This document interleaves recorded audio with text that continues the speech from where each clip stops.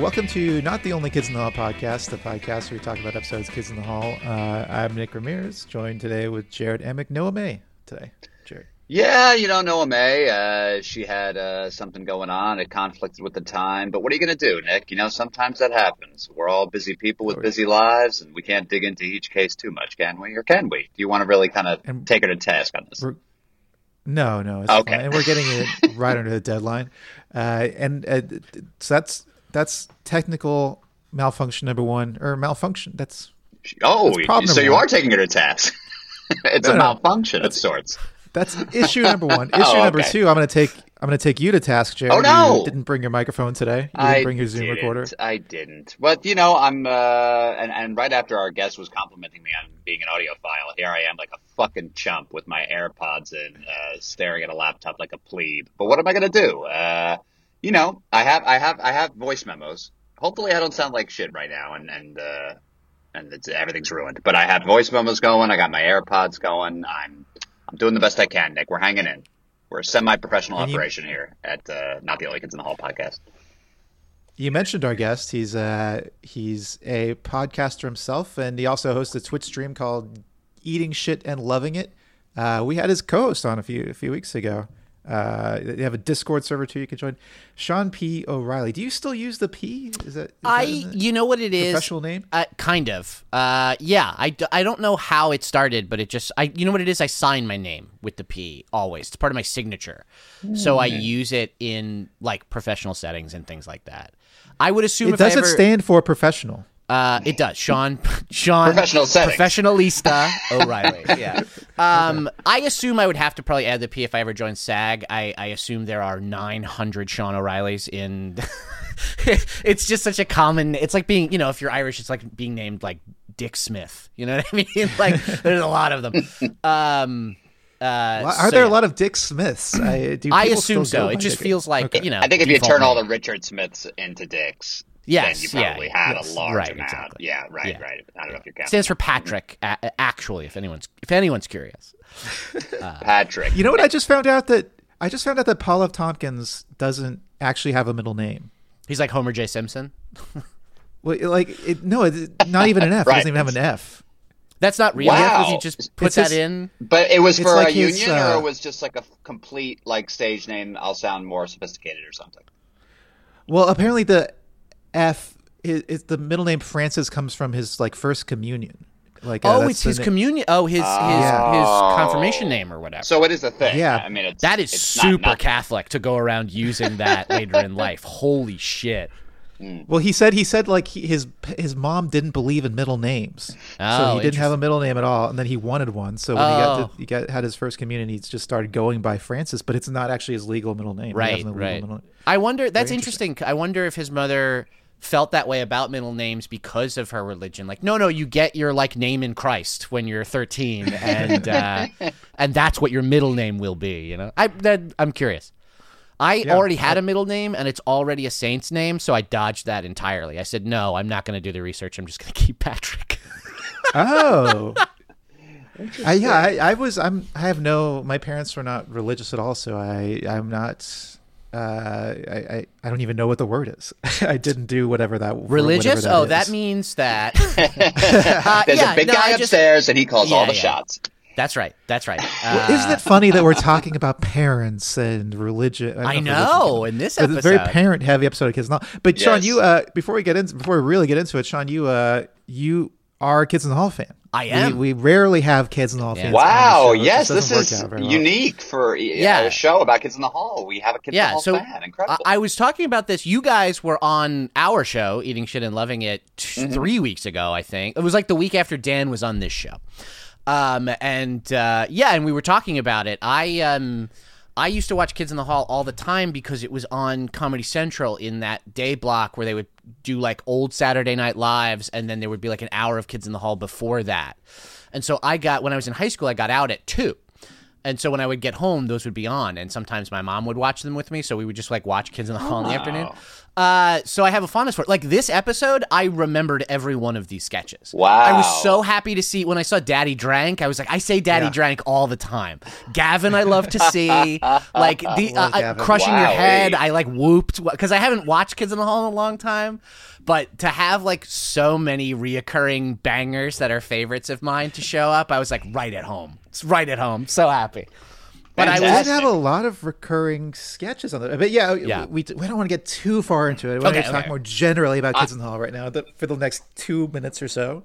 But, yeah, like, so when did you follow? Nick's very excited. It's rare he has a fan of the show on the show. Yeah.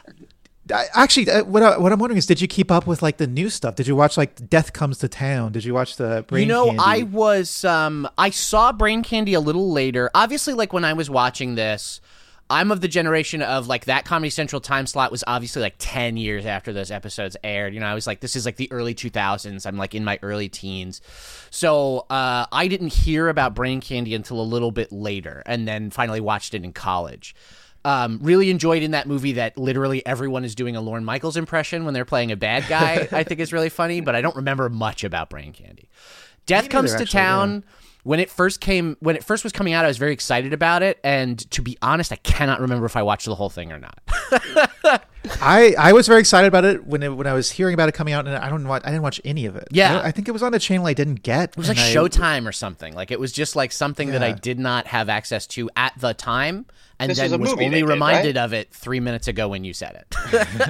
It wasn't a movie. It was like it was a TV show, but it was kind of had a storyline through it. Yeah, it felt like a kind of like show. when they had new episodes of Mr. Show for like an abbreviated season. It was kind of similar to that, but in that Kids in the Hall way, like a little spin-off more on their own show, sort of. Yeah, a little more plotty and cinematic, which I think is like their style. But I also, I sent, it was funny when Nick asked me to do this, I was looking through, I still have my like wallet of DVDs from college, and I was literally looking for a Mystery Science Theater, a specific one to watch with my brother, and I ran into my entire first and second season collection of Kids in the Hall. I took a picture of it and I sent it to Nick.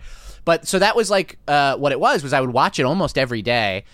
And then I had the DVDs later on, so I have watched the first and second season through a couple of times. I don't know if it was ever that I fell out of love with the show, or it just like fell out of the rotation of sketch shows that I would watch, or I just wasn't watching sketch comedy for a while, and didn't pick it back up. But I never lost my fondness. Like I still think about Girl Drink Drunk still sometimes. Like there are sketches that I absolutely love that stick with me and influenced me, and whenever like Dave Foley or a Bruce McCullough will show up on another thing, I get happy. But I haven't watched I haven't sat and watched an episode of Kids in the Hall in a long time, and this was a nice experience to do that again.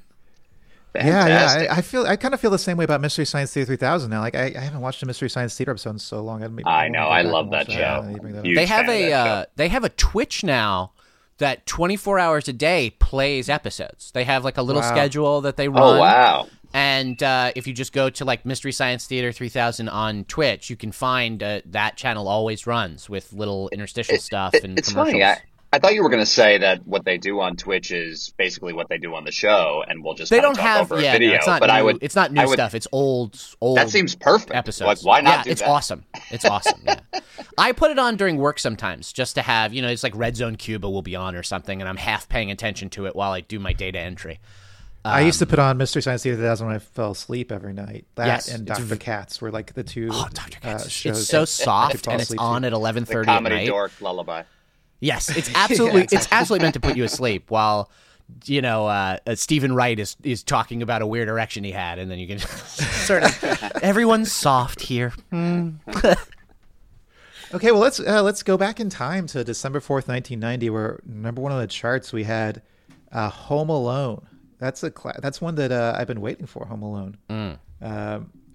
Number one movie on the charts, but of course number one on the movie charts. That's because we normally go to the music charts. I was confused. Home Alone the soundtrack or Home Alone some sort of title song? Home Alone the movie. Okay, We, hold on the we movie. always talk, I try to Do we? mention the movie that was number one as well, Oh, okay. but I kind of throw it in there because I'm usually playing a song like I am right now. Number one on the charts in the U.S. "I'm Your Baby Tonight" by Whitney Houston. Ooh. Unaware of this song. Whitney coming in strong. I like it. Anytime it's someone other than Phil Collins, I'm extremely excited. It's Phil often- Collins comes And up at this a point in lot. time, a rare day. Yeah. Yeah. No, he was like top of the charts every week, pretty much, like back in the '90s. But that's what we're finding out, or at least back in 1990. But number one in Canada was "Alias" with "More Than Words Can Say." Alias. So now we've kind of I've never heard of taken that ourselves artist. back That's a to person. December 4th. I think I know 1990. this song, but I don't know this band. No, I never heard of "Alias." I've heard of the TV show. Yes, Jennifer Garner. Any right? connection? Yes, the TV show is based on the band. Okay. Got They were it. CIA or something. I don't know. Secret agents. Yeah, the Okay, I'm CIA trying- funded Jackson Pollock and the band Alias in order to help destroy social realism as an art form. I don't know if you knew that, but the Paris Review, Alias, and Brian McKnight. Well, supposedly they did fund that, or they did write that song by the Scorpions, Oh yes, that's true. or at least that's a theory. Yes, There's no, a I know what podcast you're. I about know what you're talking about. Yeah, yeah. it. No, Okay, that but thing we're- about the. By the way, that thing about Jackson Pollock and the Paris Review is absolutely true. There was CIA funding in that. right. But that's not true about the band Alias. Well, as far as we we won't know until the documents come out, folks. We like to I'm get the filing facts straight on FOIA this show. requests right now for all this. Well, we open with the cops, one of these police department scenes. This one was which one? This Cops, one was the Dream. uh, The Dream. This is the Dream. The first one is the Dream one. Yeah. But I'm not playing a clip from that one. I'm just going to play one cops clip, and this one comes a little bit later, and it kind of ties more into the theme of the episode that keeps coming up. Yeah. So let's watch a little bit of that. You know, I never told my dad I loved him. Well, you really should, you know. I can't. How come? I don't. I really police thought they should have department. opened with this one. This should have been the first sketch of the episode. Why put in the other cop sketch right here? I mean, they put it in right before the daddy drank scene, which I guess makes sense. But I would have liked it better if it had like established that this is an episode, the theme of the episode at the very beginning. Was right. was Daddy Drinks the second episode? Was it like the Queen, the Dream about the Queen, and then Daddy Drinks? Yeah, this was the second one, right, Nick? Yeah. This was in the middle runner. Yes, this is in the middle of the episode. I remember that part. Right. Yeah. So the first sketch was the police department sketch about the dream. Then the second sketch was the crushing your head sketch. Oh, The, right, crushing your head. Yeah. So we might as well move on to that because well, do you have any thoughts on the police department scenes, Sean? In general, like we've seen them, we've watched a bunch of them already. So I don't want to talk too much about them unless you have. Some Yeah, ideas. sure. I just think probably what I assume other people have said. I think they're just like a great avenue for a short little joke. It's a 2-page blackout sketch. Great, If that, if that. They don't always work, but it's short enough that I feel like fine. Like let this be the 2-line joke that gets us to the next thing. Yeah, I and I they- enjoy them. I generally think they're. I can't remember one that I like hate. Yeah. And they do them so much. We've found especially in this part of the season, second Yeah, season. I remember in the first couple of seasons, there are like 3 per episode for some stretches, right? I mean, it's like heavy. Yeah. Well, it felt like there were a lot. I mean, they also had the one that they were going off of that kind of dominatrix like couple where like one of them Yep. was on a leash or whatever, Yeah. and they sort of tried to merge them in that. The most fun runner I already thought of this episode was the one where they remember Shelley Long in the middle of like a monologue Shelley about Long, how yeah. how dark That's like who it was. policing is or whatever. Yeah. The gritty dark world of oh yeah. I and love they, that. Yeah, and they That brought just back always the like Shelley us. Long thing. chewed up by the Yes. streets, destroyed. Yes. Shelley Long. Right, I've been trying to think of that right. actress's name all day. That juxtaposition, because I feel like a lot of the cop runners miss that. Like, I do Yeah. love it as kind of just a blank slate sort of thing to just kind of do whatever weird joke you want. We saw that a lot last time, Nick, with like the duck where they like kidnapped a duck. Like, they just take it off in Yes. very odd, non sequitur directions. And I think if you're like acting as cops, I feel like, I don't know, not responsibility is the wrong word, but like there should be some sense of like these are cops and that's why we're doing the joke. Like I don't like the cop runners there where they're just there, and then something weird happens. Right. And for some reason, I thought Right, that Shelley Long was the perfect mixture of non sequitur and like, oh, they're kind of making fun of cops in a good way. Yeah, it was playing off a cop trope. I did like I like this Right. one a lot, the one that we just listened to about. I never told my dad I loved him, because it's just a funny joke, but it has nothing like that could have been delivered by any two characters. Yes, it doesn't Right. have to be two cops in a police car. Yeah. Right. Yeah, Also but like like for the murder investigation one, it has to be two cops who are talking to each other, because who else would be there, sort of thing. Right. I agree. Sometimes it's like, well, why? Why is it a police department sketch and not just two guys?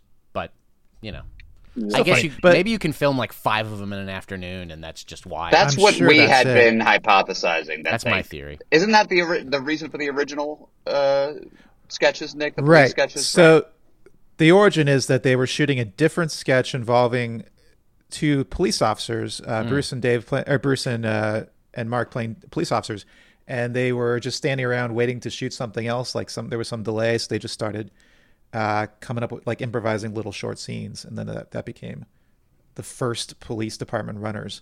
But yeah, the original sketch had nothing. It was a totally different scene. It was like an actual sketch with a I did like the premise other than phrasing. two guys in standing the- around. I did like the phrasing in this first one where it says, opens her throat and pours her tea back. I thought that was kind of funny. She's drinking. He arrested her because she's drinking it wrong. I love the button to that, though. What cop doesn't? What good cop doesn't Right. have that dream? That's right. I should have just Right. played them all. I guess whatever. we've basically said almost all the dialogue from the cop scenes. The Queen comes up a lot in Kids of the Hall. She's eventually becomes like a recurring character. It's got Well, she's the starts playing bloody Right. head of state, folks. it. Yeah, She's on Yeah, I the guess, money. Yeah, that's true. In Canada, is she still like? Is it still are they still it part of the is- British? As far as I monarchy? understand, they are still part of the Commonwealth, but the Queen is off their money, maybe something. There was some like lightening of that relationship, but technically, I believe that the Queen of England is still like head of state of Canada. Like, That's insane. Wow. That is insane. Oh, well. Anyway, let's watch a little bit from this. I guess I'll set it up a little bit. The head crusher, he crushes some heads of some tough guys, and they break his fingers. Yeah, I mean, And this now is he's huge, very Nick. This upset. is huge. I mean, this is what, a character Now, from the series premiere, and it's, coming back in a huge way, and we talk about that. Our signature sign-off as a tribute to the Head Crusher. I mean, I was happy to see him come back. How many times has he come back in the series so far that you've been watching? Is this the first return of him, or No. Not technically, Yeah, no. I remember him as like Police Department. He was in like a lot of episodes. In the beginning, he had kind of a little streak there where I think he was in the first maybe 2 or 3 of 8 episodes or something like that. But they were all pretty similar. They were all kind of like him on the side of the street, finding his target, and then maybe a couple targets would, chase him or talk back to him, but he was pretty much always in the same context. I guess, wasn't there one, Nick, where we were in his apartment or something, or was that a different character? Yes. Okay. Yeah, we've seen him in his apartment. We saw him outside of a nightclub, and there might have been I think there was one other one. So he was in 3 episodes in the first season and in the pilot. I'm just looking it back up right here, and this is the first time we've seen him in season 2. But let's watch him in his pathetic state in the hospital. Pathetic. That's Pathetic. I mean, he's injured. A little judgmental, I guess, but he's very a little upset. Do you walk through a to be quite hospital honest. saying pathetic, ludicrous? I gotta say, Yeah. as someone who is Embarrassing. currently still in occupational therapy post surgery for my finger, Oh he's no! pathetic. What? The very same fingers? How dare you? The very same finger? on The my index left finger? hand, the index on my left Okay. hand is Wow. fucked up. Yeah. Oh, so it's a Very very, close. similar industry to this injury to this I know. character. It was shocking. Like I was like, oh, okay. I've been literally here. The physical therapy stuff was so funny. Well, we'll get to it. Yeah, Oh, let's my just God. watch a little clip from this real quick. It's just very short clip. I'll never crush again. I'm serious. Stop crying. I want more dibby dabby. Deborah, if you say dippy dab again, I'll hit you. Yeah, pathetic. I'd McDonald's say. very funny, very understated in this sketch. He's Yes, very I love. funny. Yeah, Kevin McDonald throughout that whole thing. I will hit, if you say WW again, I will hit you. Don't stop crying. Like, it's just so good. This was a very cinematic scene. I liked how Yes. I liked the music. That was the big thing I noticed. I guess was the inspirational music they're playing. I can't remember them playing music other than like the Shadowy Men in other scenes. I mean, I'm sure they have so far, but I it don't happens. remember. It happens. I feel like the thing that is distinct and cool and fun about Kids in the Hall, that makes it different than just like, oh, it's a Monty Python clone or it's a proto Mr. Show or whatever, is that this sense of the cinematic. Like it really feels like a lot of the episodes, because also this isn't staged, right? This is like a video sketch, and I feel like their video sketches really feel like solid short films. And I feel like this feels like, even though it is a recurring character, we've seen this joke a bunch of times, we're adding a new dimension to it, but it's like such an interesting little short film about this very weird man. To your point, I think I wrote down a time code. I'm not sure if this is correct, but at one point when he actually is able to crush again, the audience seemed genuinely invested in it and started applauding. Let me see if that was very funny. I agree. Yeah. Genuine applause because That's he was able fun. to crush the nurse's head when your again. character kind of transcends the stupidity of what they're doing and like actually is committed enough to kind of impart this believability, and the audience is cheering for something so stupid. I think that is great. I think it also hits certain cinematic, like, again, it's like they know the language of film. Like, everything here is exactly what you'd see if he were a quarterback who got injured or just a guy who needs to put himself back together. It's like, you show him failing for a bit, you show him getting better, then you show the triumph, and the nurse is invested too. Again, I mean, I'm sure you've discussed the fact that there's like no women in these sketches. Sure. So we don't need to go into that again. I'm sure we've we said it once. I think everyone gets. You said it once. Okay. I was thinking about Speaking of no women on this podcast today either. So that's tribute. right. Yeah. You know what's interesting? Just as an aside for my own life, I feel like Kids in the Hall was also my first like sustained interaction with like queerness as a cultural force. Like Scott Thompson's Buddy Cole monologues, and I mean, you know, the F slur is said in this episode, and sometimes is used a little casually. But I think not by Scott Thompson. Notably. Not by Scott. No. Right. No. Sometimes that's the other important part. Scott is not the one who's saying it. Right. Yeah. Right. But I feel, whatever. I mean, obviously the early 90s we'll get into are that going to have problems. But I feel like Kids in the Hall, was like my first real interaction with like queerness presented by queer people or a queer person. Which is interesting, but then reverting to the fact that, but also it's funny that the men wear dresses. Speaking of that, it was odd to me in this sketch where Thompson revealed himself in drag and got like this huge laugh, seemingly by just being in drag, and they're in drag all the time. Because he is always in drag. Yeah, that was strange. I mean, he did look funny. Maybe it wasn't because he was in drag. I think it was just it was committed. Kind of I thought silly. Like good. I thought it was a good. I thought he was good in this sketch too. Like he plays it. No pun intended, but he plays it really straight. There's that moment where they share a kiss at the end, where it's like it felt earned, I guess.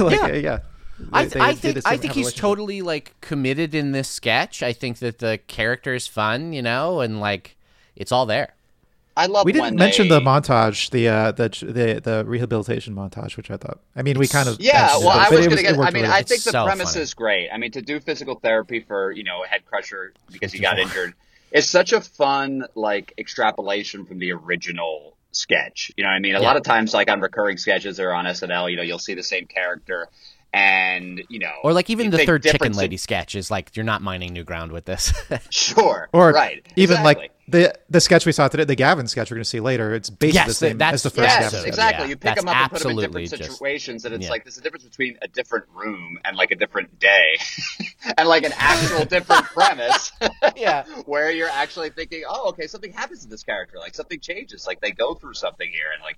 Yeah. You're right. The beats on the physical therapy are so funny. From the rubber bands, the rotary phone, jumping into the ice bath with your fingers like you would, and then do pretending with the those hand, like toys that they have now, fingerboards. Also love, the finger acting. He's like very he's funny. like reluctant, and he's reluctant to like step in the pool with his hand. Yes.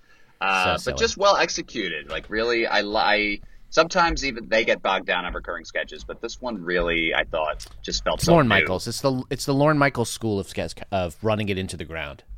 Right.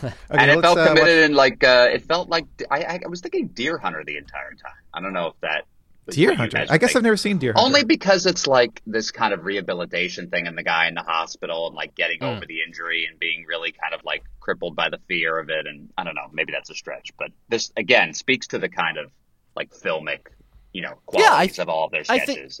I think again, I think the quality of it, the hallmark in some ways of it is like, again, every element of it except for the jokes themselves is not played for comedic effect. It's played to like heighten the game of the scene, if you will.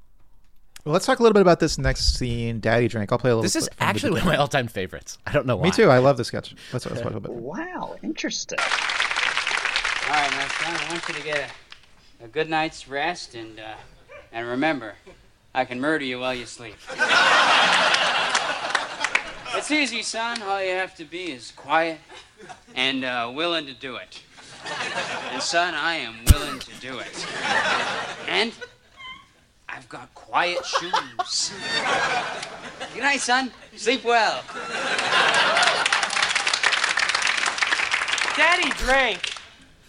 So this sketch is mostly real things that Kevin's dad said to him as a For child. real? What? Yeah. God. The thing about I could murder you in your sleep, that actually happened, and the one Eating about the puppy? hey Kevin, not the puppy, but hey Kevin, how many girls called it today? 0, right? Well, how many, Wow, yeah. the 0 times 0 Oh, thing. wow. That Interesting. was His something dad really said that to him? Yeah, that was Was really his the dad like inspiration for it. Wow. He was telling the story to Dave Foley, and Dave I was didn't like know that. laughing. He's like, you should make a sketch like that. Yeah. Yeah, so this is real stuff. Interesting. He actually, Kevin, I saw Kevin McDonald do his one-man show. It's called Hammy and the Kids. Hammy is what is his dad's name? His dad went by Hammy. That's funny because they say they his do dad's say name Hammy at the end. later. I Yeah. didn't realize that Hammy was his real dad's name. That's interesting.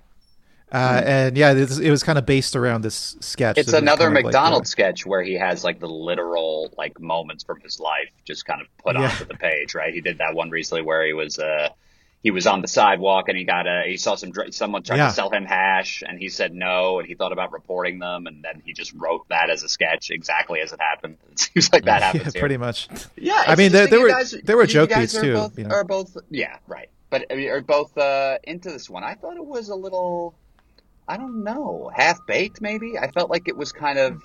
Sounds like you have a good relationship with your father. Yeah, I saw that sketch show, Jared. You like your dad. That's I saw right, that show. You also wrote a show about your dad. This angry drunk dad is not like my dad. I don't like this sketch. That is funny. You and Kevin McDonald both wrote sketch shows about your dad, but they were totally different Very experiences. Different. Yeah.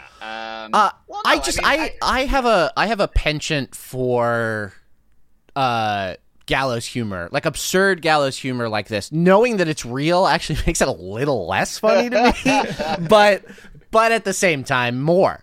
I just think it's great. I think it's also like so well written, the way that the tap shoes come back twice later because it's all about he wants to sneak in and murder him at night. I don't know. There's just something about Dave Foley playing an abusive drunk out of context that is like really funny to me, and it's probably something I should examine. Part of me wanted to see McDonald in bed and just let's see the two-person scene. Is that fair? I mean, I don't know. I get that.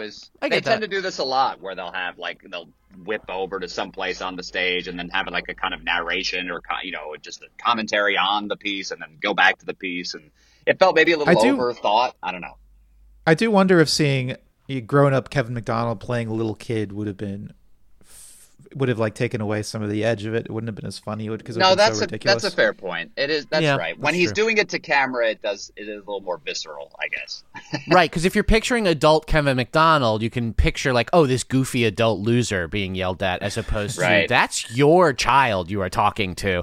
But you know what? I think that's aside from the pure comedy of it, I think that this is an interesting choice. It's an interesting choice to like confront the artist or confront the audience this way and like be provocative and like show you really reveal an emotional truth about his life, whether it's funny or not, that like you're seeing what I saw as a boy. Right, literally. Bear that in mind when you see the rest of this show, And that's probably what almost definitely informed the choice to do what he did. I think kind of sit off to the side and be like, look, this is my life kind of thing. And now I'm surprised that he didn't dig into that more in the sketch, that he didn't say, like, my dad was, even if he didn't declare this is really my dad, I would have liked a little bit like, yeah, my dad did this, and this is a, I don't know, maybe that's not, maybe that went without saying, but when I was watching I feel like that, no part that of me is was what, like, that's I like that's kind of what it was. It was just him saying, "This is what my dad did." That was like all he did in between the film or the right. But I never got the sense that pieces. it was coming from his actual real life. Okay, yeah, maybe that's just not a very typical thing to do. Yeah, I guess it depends on like was the if he had the intent to like make a piece of art that pours his heart out and stuff. Then maybe it would have gone in a little more. I think it's just like, here's a premise to mine. It's dark, but it's all. I feel like I'm not to be like Jared, you're wrong about this sketch, but no, I think the way I think it works because all he has to say is "Daddy drank," and in that voice too, which is such a like even if you don't have this sketch, having Kevin McDonald just go, "Daddy drank," you can sort of picture this sketch in your mind as he's saying it, which to me is what works about it. But I'd be interested to see what a longer, more like, I don't know, fully fleshed out in the monologue part of this would be, or if it were just the monologue, like Dave Foley coming out talking about being a surgeon while he's covered in blood. Obviously not from his real life, but I mean that sketch is like, I like that. What do we think about the spit like I said, I just want to say he did make a whole one-man show, but it was basically this sketch. That's he did. incredible. That was the one-man show. Oh, then I would really like to see that actually. Yeah, I mean, it wasn't just this sketch, but it was all about his relationship with his dad, and this sketch was like a key part of it. Oh damn! Well, then I'm sure that is a good show. It sounds like it was for me. So this spit take, what was that? You guys know what I'm talking about? All of a sudden, McDonald had a weird spit take in here, and it didn't get a reaction from the audience, and I wasn't even clear when he's as to drinking what it the was in reference to. mimosa at the end or whatever. Oh, let's watch it. I don't remember what you're talking about, but let me watch a little. Okay. Drink before I go to bed. When I sleep, it's a drinking thing. It's a sleeping. No, that wasn't it. That's the very end. There's another point where he spits up whatever he was holding. You're talking about Kevin McDonald. Okay, but you're talking about Kevin McDonald, the actor, not the camera angle, I guess. You're talking about actual no, he's not spitting at Dave Foley. He spits in. The actor. Okay, I missed that part. I've named this angle Kevin McDonald. And I want you to know exactly what I'm talking about. It's a Canadian angle. Was this it? Hold on. Okay, let's try one more time. Okay. Jeez, I'm sorry. I didn't mean to wake you up there. I was just looking for my moccasins. I don't know where they seem to have disappeared somehow, oddly. Well, you just get a good night's sleep. I'm going to go out and buy a lot of carpeting. Hey, why not? I'd sell the crap. So I think he's saying, surprised that we come back to him? No, I think so, yeah. I think that was the gag. I think it's that he's like, oh, shit, you saw that I'm also drinking alcohol right now. Oh, I see. You're like, I drink a little bit. Oh, I doesn't see. super land, but I think that's what the joke is, yeah. I got it. I drink a little bit. He said, I drink at night to fall asleep. It's a drinking thing. It's a sleeping thing. I see. Okay, that's fair. Kevin McDonald, because of his father's alcoholism, he didn't drink until he was 27. Wow, interesting. Which that's a thing. That's a common thing that happens. And that led to the girl drink drunk scene you were talking about, Sean. Yes, I love. That's one of my favorite sketches of Kids in the Hall of all time. Is Girl Drink. Another great like cinematic one too. And yes, that was his first time drinking. Was I think one of the kids took him out to drink after a bad show, and he gave him girl drinks because that was all he would be able. That's so funny. I didn't know that. That's great. All right, let's watch a little bit from this next scene. Part of the runner with the dominatrix. What is the wording for this? Is that I was going to say? I said I would say dom and sub. That sounds correct. Okay. This kink leash. couple. Yeah. We could say kink couple. If couple. That's very like broad. That. Leather. This leather episode has plaid, like 3 runners. Kink It's incredible. couple. Yeah. Bruce is the dom, I guess, in this scene. I would imagine. Mark is the. But you know what? At the end of the day, the sub is the one who actually holds the power. So. Ooh, is that true? I like that. Well, sure. The sub decides in those relationships, the sub essentially decides the limits. Huh. It's funny because when I go to Subway, I hold the power of the sub. I eat it. Yeah. And It's that very well, that similar, in that actually. moment you are the dom, but think about this: it's the sub that's giving you the energy to go on with your day. That's true. The That's sub true. would survive without you, Nick. You would not survive without the sub. That's true. the thing you got to really remember, and that is the psychosexual dynamic of eating a sandwich. Now, Right. This is what Jared Fogle was all about. It was all about. I think down. so. That's what it feels like more than anything else. Yes. Okay, let's watch this very short clip from it. I don't know either. Where do you want to eat? I don't know. How about the Golden Griddle? We eat there all the time. All right. Literally tugging on his leash.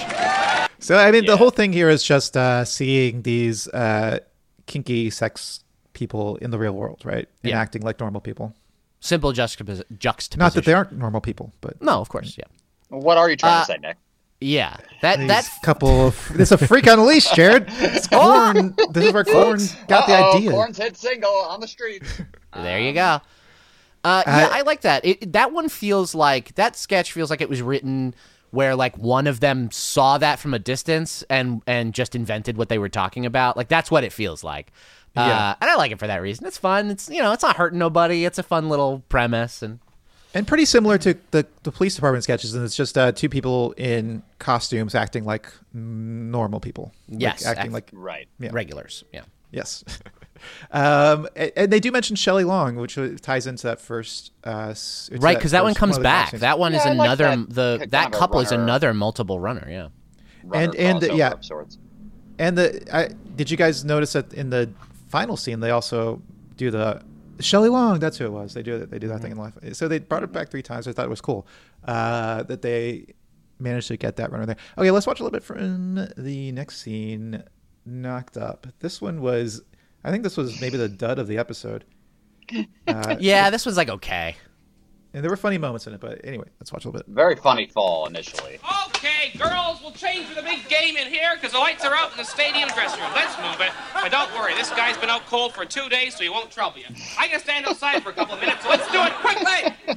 You too, Rossini. Out of my way, out of my way, out of my way. Come on, Come, come girl, start changing. You got a big game ahead of you. Start changing. So yeah, this was The this was logic just is a weird so sketch. Insane. Yeah. It starts out with just Kevin McDonald passing out for no real reason, right? I think he hits his head against the Okay. he's falls when he's going leaning back back on to his be chair, casual right? and just hits his head on the wall. Oh, I didn't even put it together that hitting Yeah. the head on the wall. Okay, It's I thought he even just got. it's yeah, okay. just stupid. And every single part, like every step of the way to make it make sense, makes no sense. It's so funny. Like the 2 guys in this meeting, after that happens, they're like, I guess we should just go into a different room. I moved Leave to move him the here." meeting. Yeah, doing their business guy talk. Kids in the Right. Hall, I love their fascination with like bourgeois businessmen. Yes, yes. From like the Canadian fur trappers who hunt Yes, businessmen to any time. But I you know what's funny is I forgot about this sketch, I think, completely because it's forgettable. But when they opened it, I thought it was negotiating sex on a date. Like I thought it was Yeah. that sketch, and I was like, "Yay, that one's funny!" And then I watched this, and I was like, "This one's filler." Yeah, and then like the joke is like just that this guy is like a real big pervy guy. Like it's Well, like, it's that he's a pervy guy, and then like everyone knows that he's like there. It's just so. Yes. It's like Yeah, I thought that was like, funny. Oh, he's been Points him knocked out. out, Yeah, and he's then been knocked out for 2 days. It's fine. Like knocked out for 2 that's days, funny. don't worry about it. I think that almost premise would've- is funny. I didn't love I where I they almost took would it. have I guess. started with the janitor and then just made the sketch that. I know that's insane, but like I do think it is funny that he's disgusted by this janitor stripping and dancing, but he could just. He is awake at this point. He could just Right. get up and leave. Yeah, again, he could. Yeah, no, but the I mean, logic maybe it's absolutely the no sense. promise of future female nudity, like Which he- happens it's- so often in this office for some reason. right. Yeah, in an office. Right. This is why they should start with the janitor. If he went janitor first and went like, Yeah. "Oh, there's got to be some women after this." I mean, they wouldn't Yeah, just yeah. give me just the janitor, and then that I They watch. wouldn't give me. Yeah, exactly. Well, yeah, yeah. I think that's a funnier premise than because these first 2 beats are just so. I don't know. It's hard. Yeah, I mean, it's thoroughly mediocre. yeah. All right, Yeah, well, let's it's- move on to the next sketch then, which is it's Gavin is back, but instead of wanting to paint a chair, now he wants some chocolate chips, and his mom is on the phone. So let's watch a little bit. Look on the paper, it'll say. Mom, Hang on. this kid at school, Raymond Schnaps, the guy I told you about many times, do you know what happened when he went away to the Soviet Union Many and was times. supposed to come back? He didn't. And you know what was in his desk? Another kid. And when they called out his name, when they called out Raymond Schnaps at roll call, this new kid put up his hand. Scary, eh? Gavin, Yeah, so it's basically the same sketch, but it's just a vehicle for Bruce McCullough to do this Gavin character and do these really funny made up stories that he tells. I still think it was very funny. I love Gavin. Yeah, I like Gavin overall, but it does have that classic SNL thing of like, wow, you really just do the same thing, plugging in different jokes and have a different adult annoyed every time. What I liked about this one in particular was I was paying attention to the story that's going on with the mom. Like the phone call she is on is so fucking funny, actually, that Gavin barely matters. Where in the beginning, Mark McKinney is like, "Well, was he fired for being drunk, or was he drunk because he got fired?" Right. That was just like, and then at one point she's like, "Yeah, the police would have put it on the paper. It's there, Yes. and you know what? Do yourself a favor, have another drink. Have a drink, yes." You know, like what?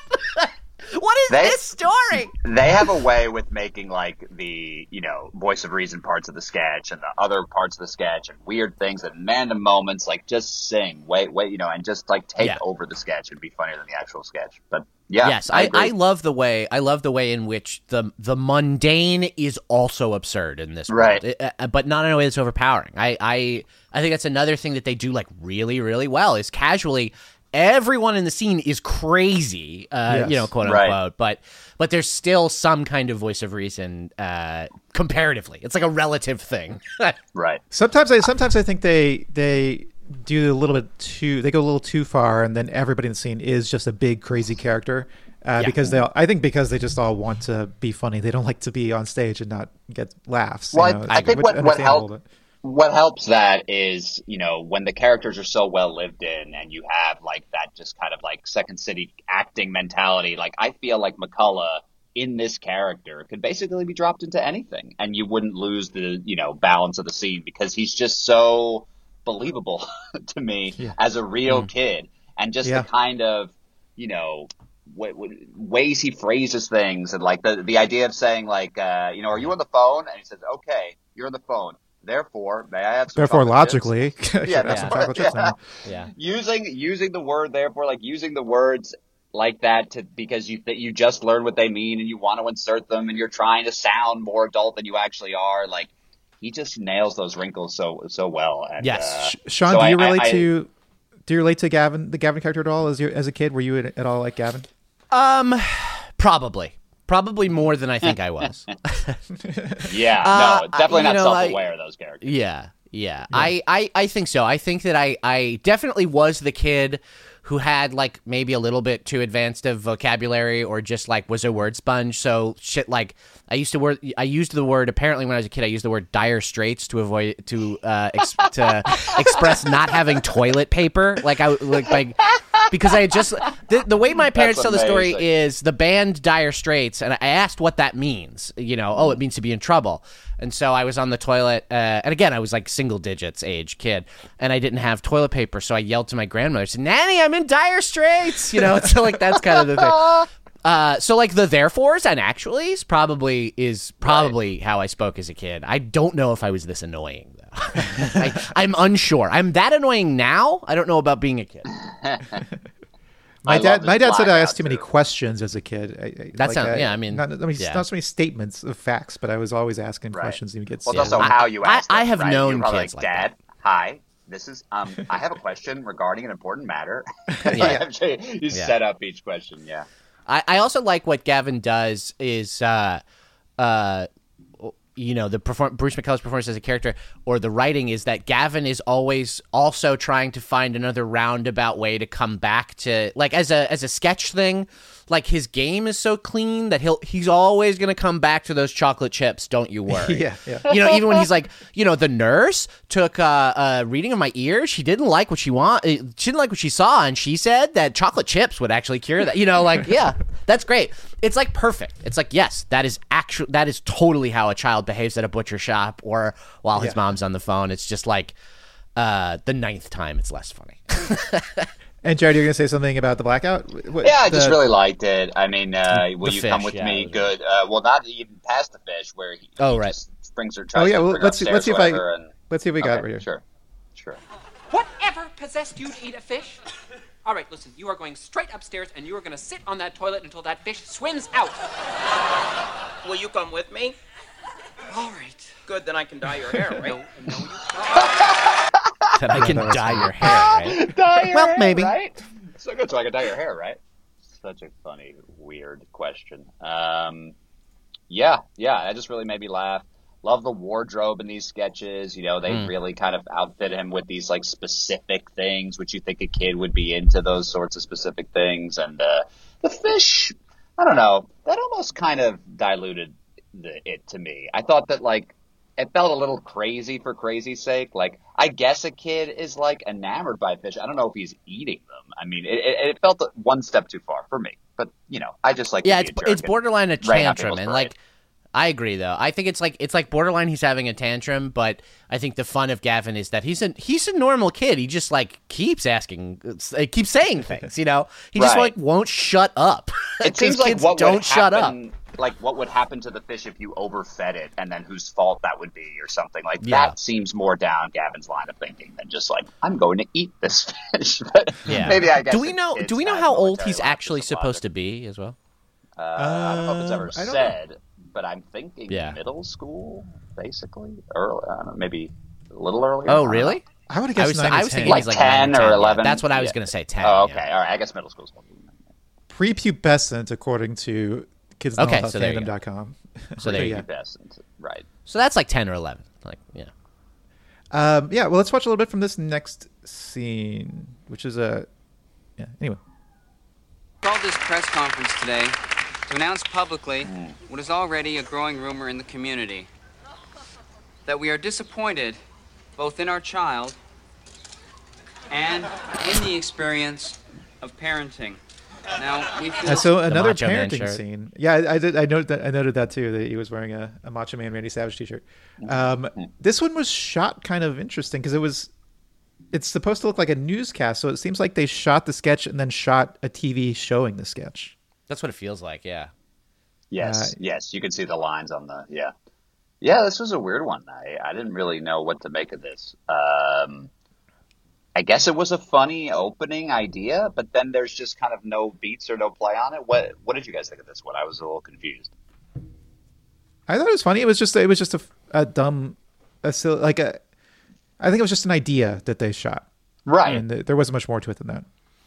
Yeah, this has the feeling. Now, I will say I like this sketch a lot. It just it doesn't belong in this episode, or it doesn't belong edited in this way. There's just like something weird about, I think, the flow of it.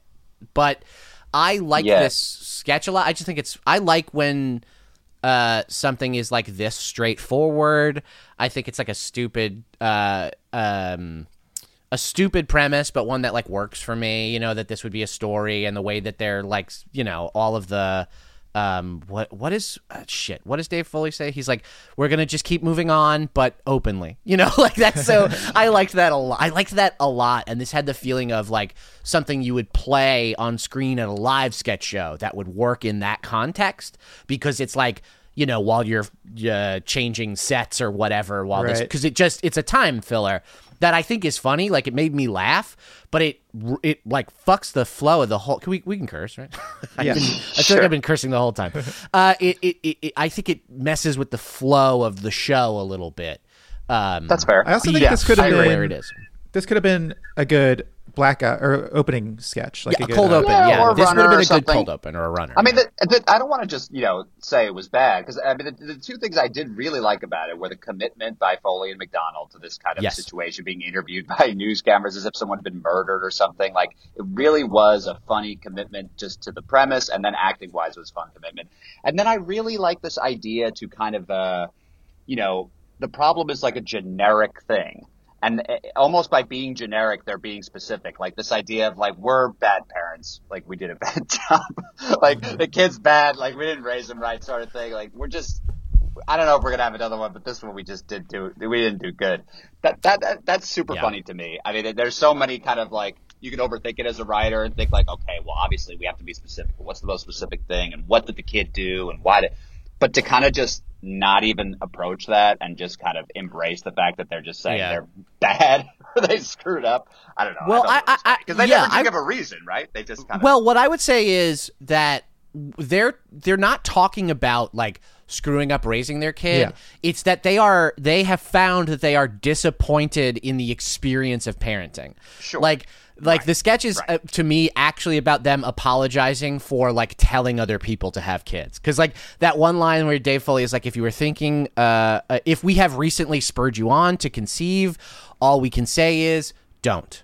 It just feels like we have, it's like that. But we don't know why. Other than they don't like. There is no reason why. It's just disappointing sometimes to have kid. Like their kid is lame or whatever. Like it's not just the a lot of joy work. they thought it was. Yeah. It's just a lot of work, and it's like I think it's just the core that it sucks to have kids. And I think people can relate to that and feel that, and it's a little more visceral by not being specific. Is I guess what I'm trying to say. Yes, I think that's my take on it. Yeah.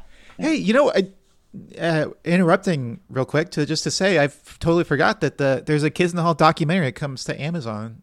Like as this is released, it just came out today on Amazon. Oh, that's awesome! Wow, I'll check that out. So if anybody happens to be listening to this today, you go go on Amazon. Yeah, when this is released, it's out. So stop listening to this. Go watch the doc. Anyway, so let's move on to this last scene. So this last scene opens with somebody reading a headline on a newspaper: "Parents disappointed with their kid," which I thought was pretty funny. That's fun. Yeah, I thought that's good. And picture of the kid, huge picture of the kid. He's just a cute little kid too. There's nothing wrong with that kid. He's just a cute little guy named Tommy. All right, let's watch the opening of the scene. Hey, any of you guys ever beat up your dad? What? What are you talking about? Ever beat up your dad? No. Never? No, I never beat Not up my... once? No. Well, surely you've thought about it, though. Well, yeah? I thought so. Okay. Well, maybe I've thought about it. If you were going to do it, right, do you think you could take him? Could you take your old man? I don't know. Think about it. Yeah. I guess I could take him. I guess I could beat up my own father. Of course, he's 70. So I just realized, I should have noticed this before, but it is very funny that it's five guys just sitting around a table making sandwiches. Yeah. I just noticed that too, and not even like it just not. It's like even, egg salad. It's like weird. Right? It's like Wonder Bread, and then just a big white bowl that Tom's 100% seems like they're making like tuna or egg salad on white bread, which is so funny for five grown men to just be sitting around a table while they're doing that. Another example of like something that isn't the joke that is just so funny. Yes. In the hall. Yeah. And I don't know if that's just a about the, I wonder if this is a thing about the kids specifically, if this is like an avant-garde thing of just like, fuck it. Why justify it? Like we're there and we're doing this. I feel like that they feel pioneers in that area. Absolutely. Yes. That feels like the sort of alt thing that they were doing where it's like, okay, it's a little like Monty Python, but the sketches don't connect directly. There's thematic stuff, but not always, and almost things are just going to be presented to you. Yeah. Almost calling out the things that they feel they have to do. And saying like, fuck it, like we're not going to make this a believable grounded situation. It's going to be five guys at a table eating.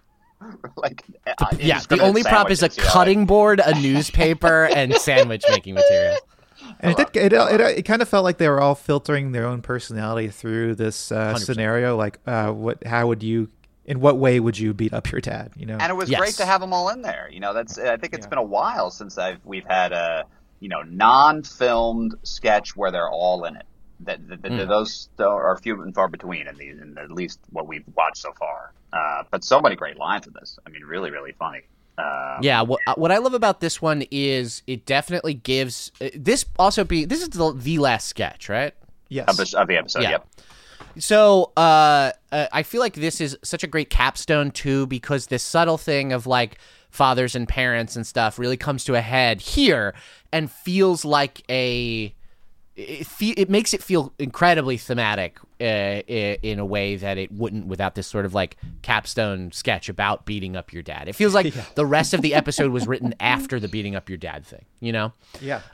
In a good way. But I also like another thing I loved about this sketch is that my girlfriend and I talk about how every story is about fighting your dad. Like every movie, every story a man has ever written is actually about fighting your dad, whether it's God or society or whatever. And so I had to drive. She was in the other room, and I had to go like, "Honey, look at this! They did it. Every story is fighting your dad, and it's so perfect." And from my own life, like the emotional life of man is another thing that I like to like joke about and think about. Just I have this thing we talk about it as like the secret world of women and the codes of men. But I like this thing about masculinity where it's like, yeah, telling your dad you love him and fighting him are the same emotion and an act for some people. And I think it's like that is such a specific type of uptight men of Gen X thing that is so perfect here. That they are the same emotion, fighting your dad and telling him you love him. Yeah, totally. Absolutely. Drunk at a wedding. Like that's the perfect line. Drunk at a wedding. Well, should we? I guess we should wrap it up now. We've been talking for a while. Sean, we always like to ask, and May is usually the one that asks this question, so I'm going to try to say it in. And don't forget our only segment, Nick. Of course. We'll get to that in just a second. Right, did you watch this episode? Did you take anything from it that you would apply to your own comedy, or did it? How did this sketch remind you of your own comedy? Because I know or not this sketch, but this show. Okay. But because I know you grew up watching it, and you do perform comedy. So yes. Yeah. Is that a generic enough question that you can just I can. Normally we ask it to people who are not as seeped in the lore as you are. So feel free to extend it to the rest of the series. Right, I can tell. Yeah, over time. Yeah, I can totally talk about the influence of Kids in the Hall on my comedy. So I basically when UCB fell apart, I haven't really done comedy that sketch and improv in a concerted way. So I can't say that this is like a current thing for me, but I think that the cadence of a lot of Kids in the Hall influences my comedy. Like Jared, you and I have done improv together. We were in a class together for a long time. I feel like a thing that I default to is these similar kinds of like concerned patriarchal figures who have something very wrong about their psychology. Like, sure. I want what's best for everybody in this situation, but I am a fundamentally broken person, and I do not understand the way the world works. And that type of character is one that I love to play. It's one that I love to write. It's like I slip into it fairly easily. But I think just the silliness of it, the kids' specific style of what I've talked about, like the absurdity within the mundane and like having everything have a little bit of weirdness to it without overwhelming the game of the scene. I think those things are definitely what I like about Kids in the Hall and what I think stuck with me in Kids in the Hall. Like this episode in particular, I think the sort of casual relating of deep emotional trouble or truth is something that speaks to me very much so. Like, just casually joking about alcoholism or rough childhood and like that experience being something that later on you can laugh about with a little distance, like in the way that they do it, I think is influential for me, for sure. 100%. I even just when we started this episode and I was realizing that you were such a fan, it makes sense. It seems like you're pretty informed in a good way of, by a lot of themes that we see often in Kids of the Hall and chief among them, as you just said, this kind of like, keeping anger in from like a really kind of informed, Yes. emotional, special place, and then bringing it out, sort of conditioned and seeing how it informs the rest of your life. And yes, your characters, I think, tend to kind of take on a lot of the same traits. Oh, thank you. I appreciate that. Yeah. Well, now let's get that one segment you're talking about, Jared. A sketch of the app. You want to? Oh, sure. Yeah, I'll do. I'm sitting here in my office, so I might as well sing a dumbass song.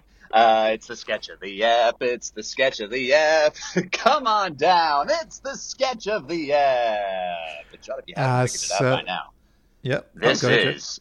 Is it all right if I do this, Nick? I kind of just started co-opting this from you describing this. Oh no, I love it. But this is the segment of the show where we kind of just, we take our guest and we ask them and we hold them down. We say, you have to decide what is your favorite sketch of the episode.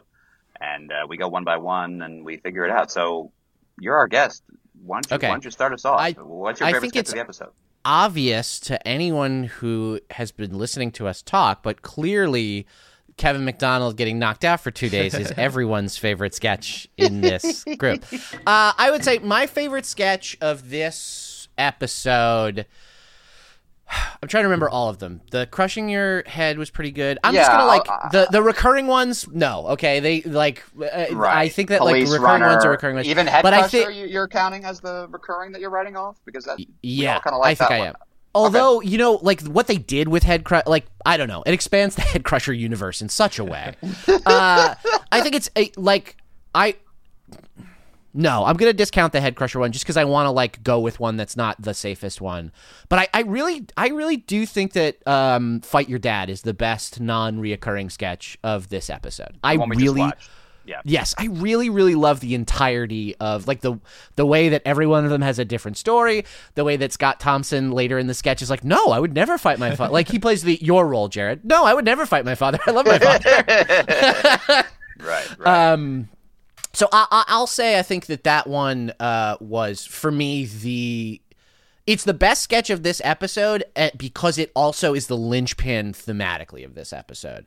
And I think it's the most solid that isn't a template. I was going to say the same thing. This one was my favorite. And I wouldn't even just say it's my favorite of the non-recurring sketches. I think it's better than... I liked it more than the Head Crusher sketch. The only one that I was also considering was the Daddy Drink sketch. And this one just feels like more of a real tightly written sketch, and they're all in it, and you get to see them all perform together. And that's why I liked it more. What about you, Jared?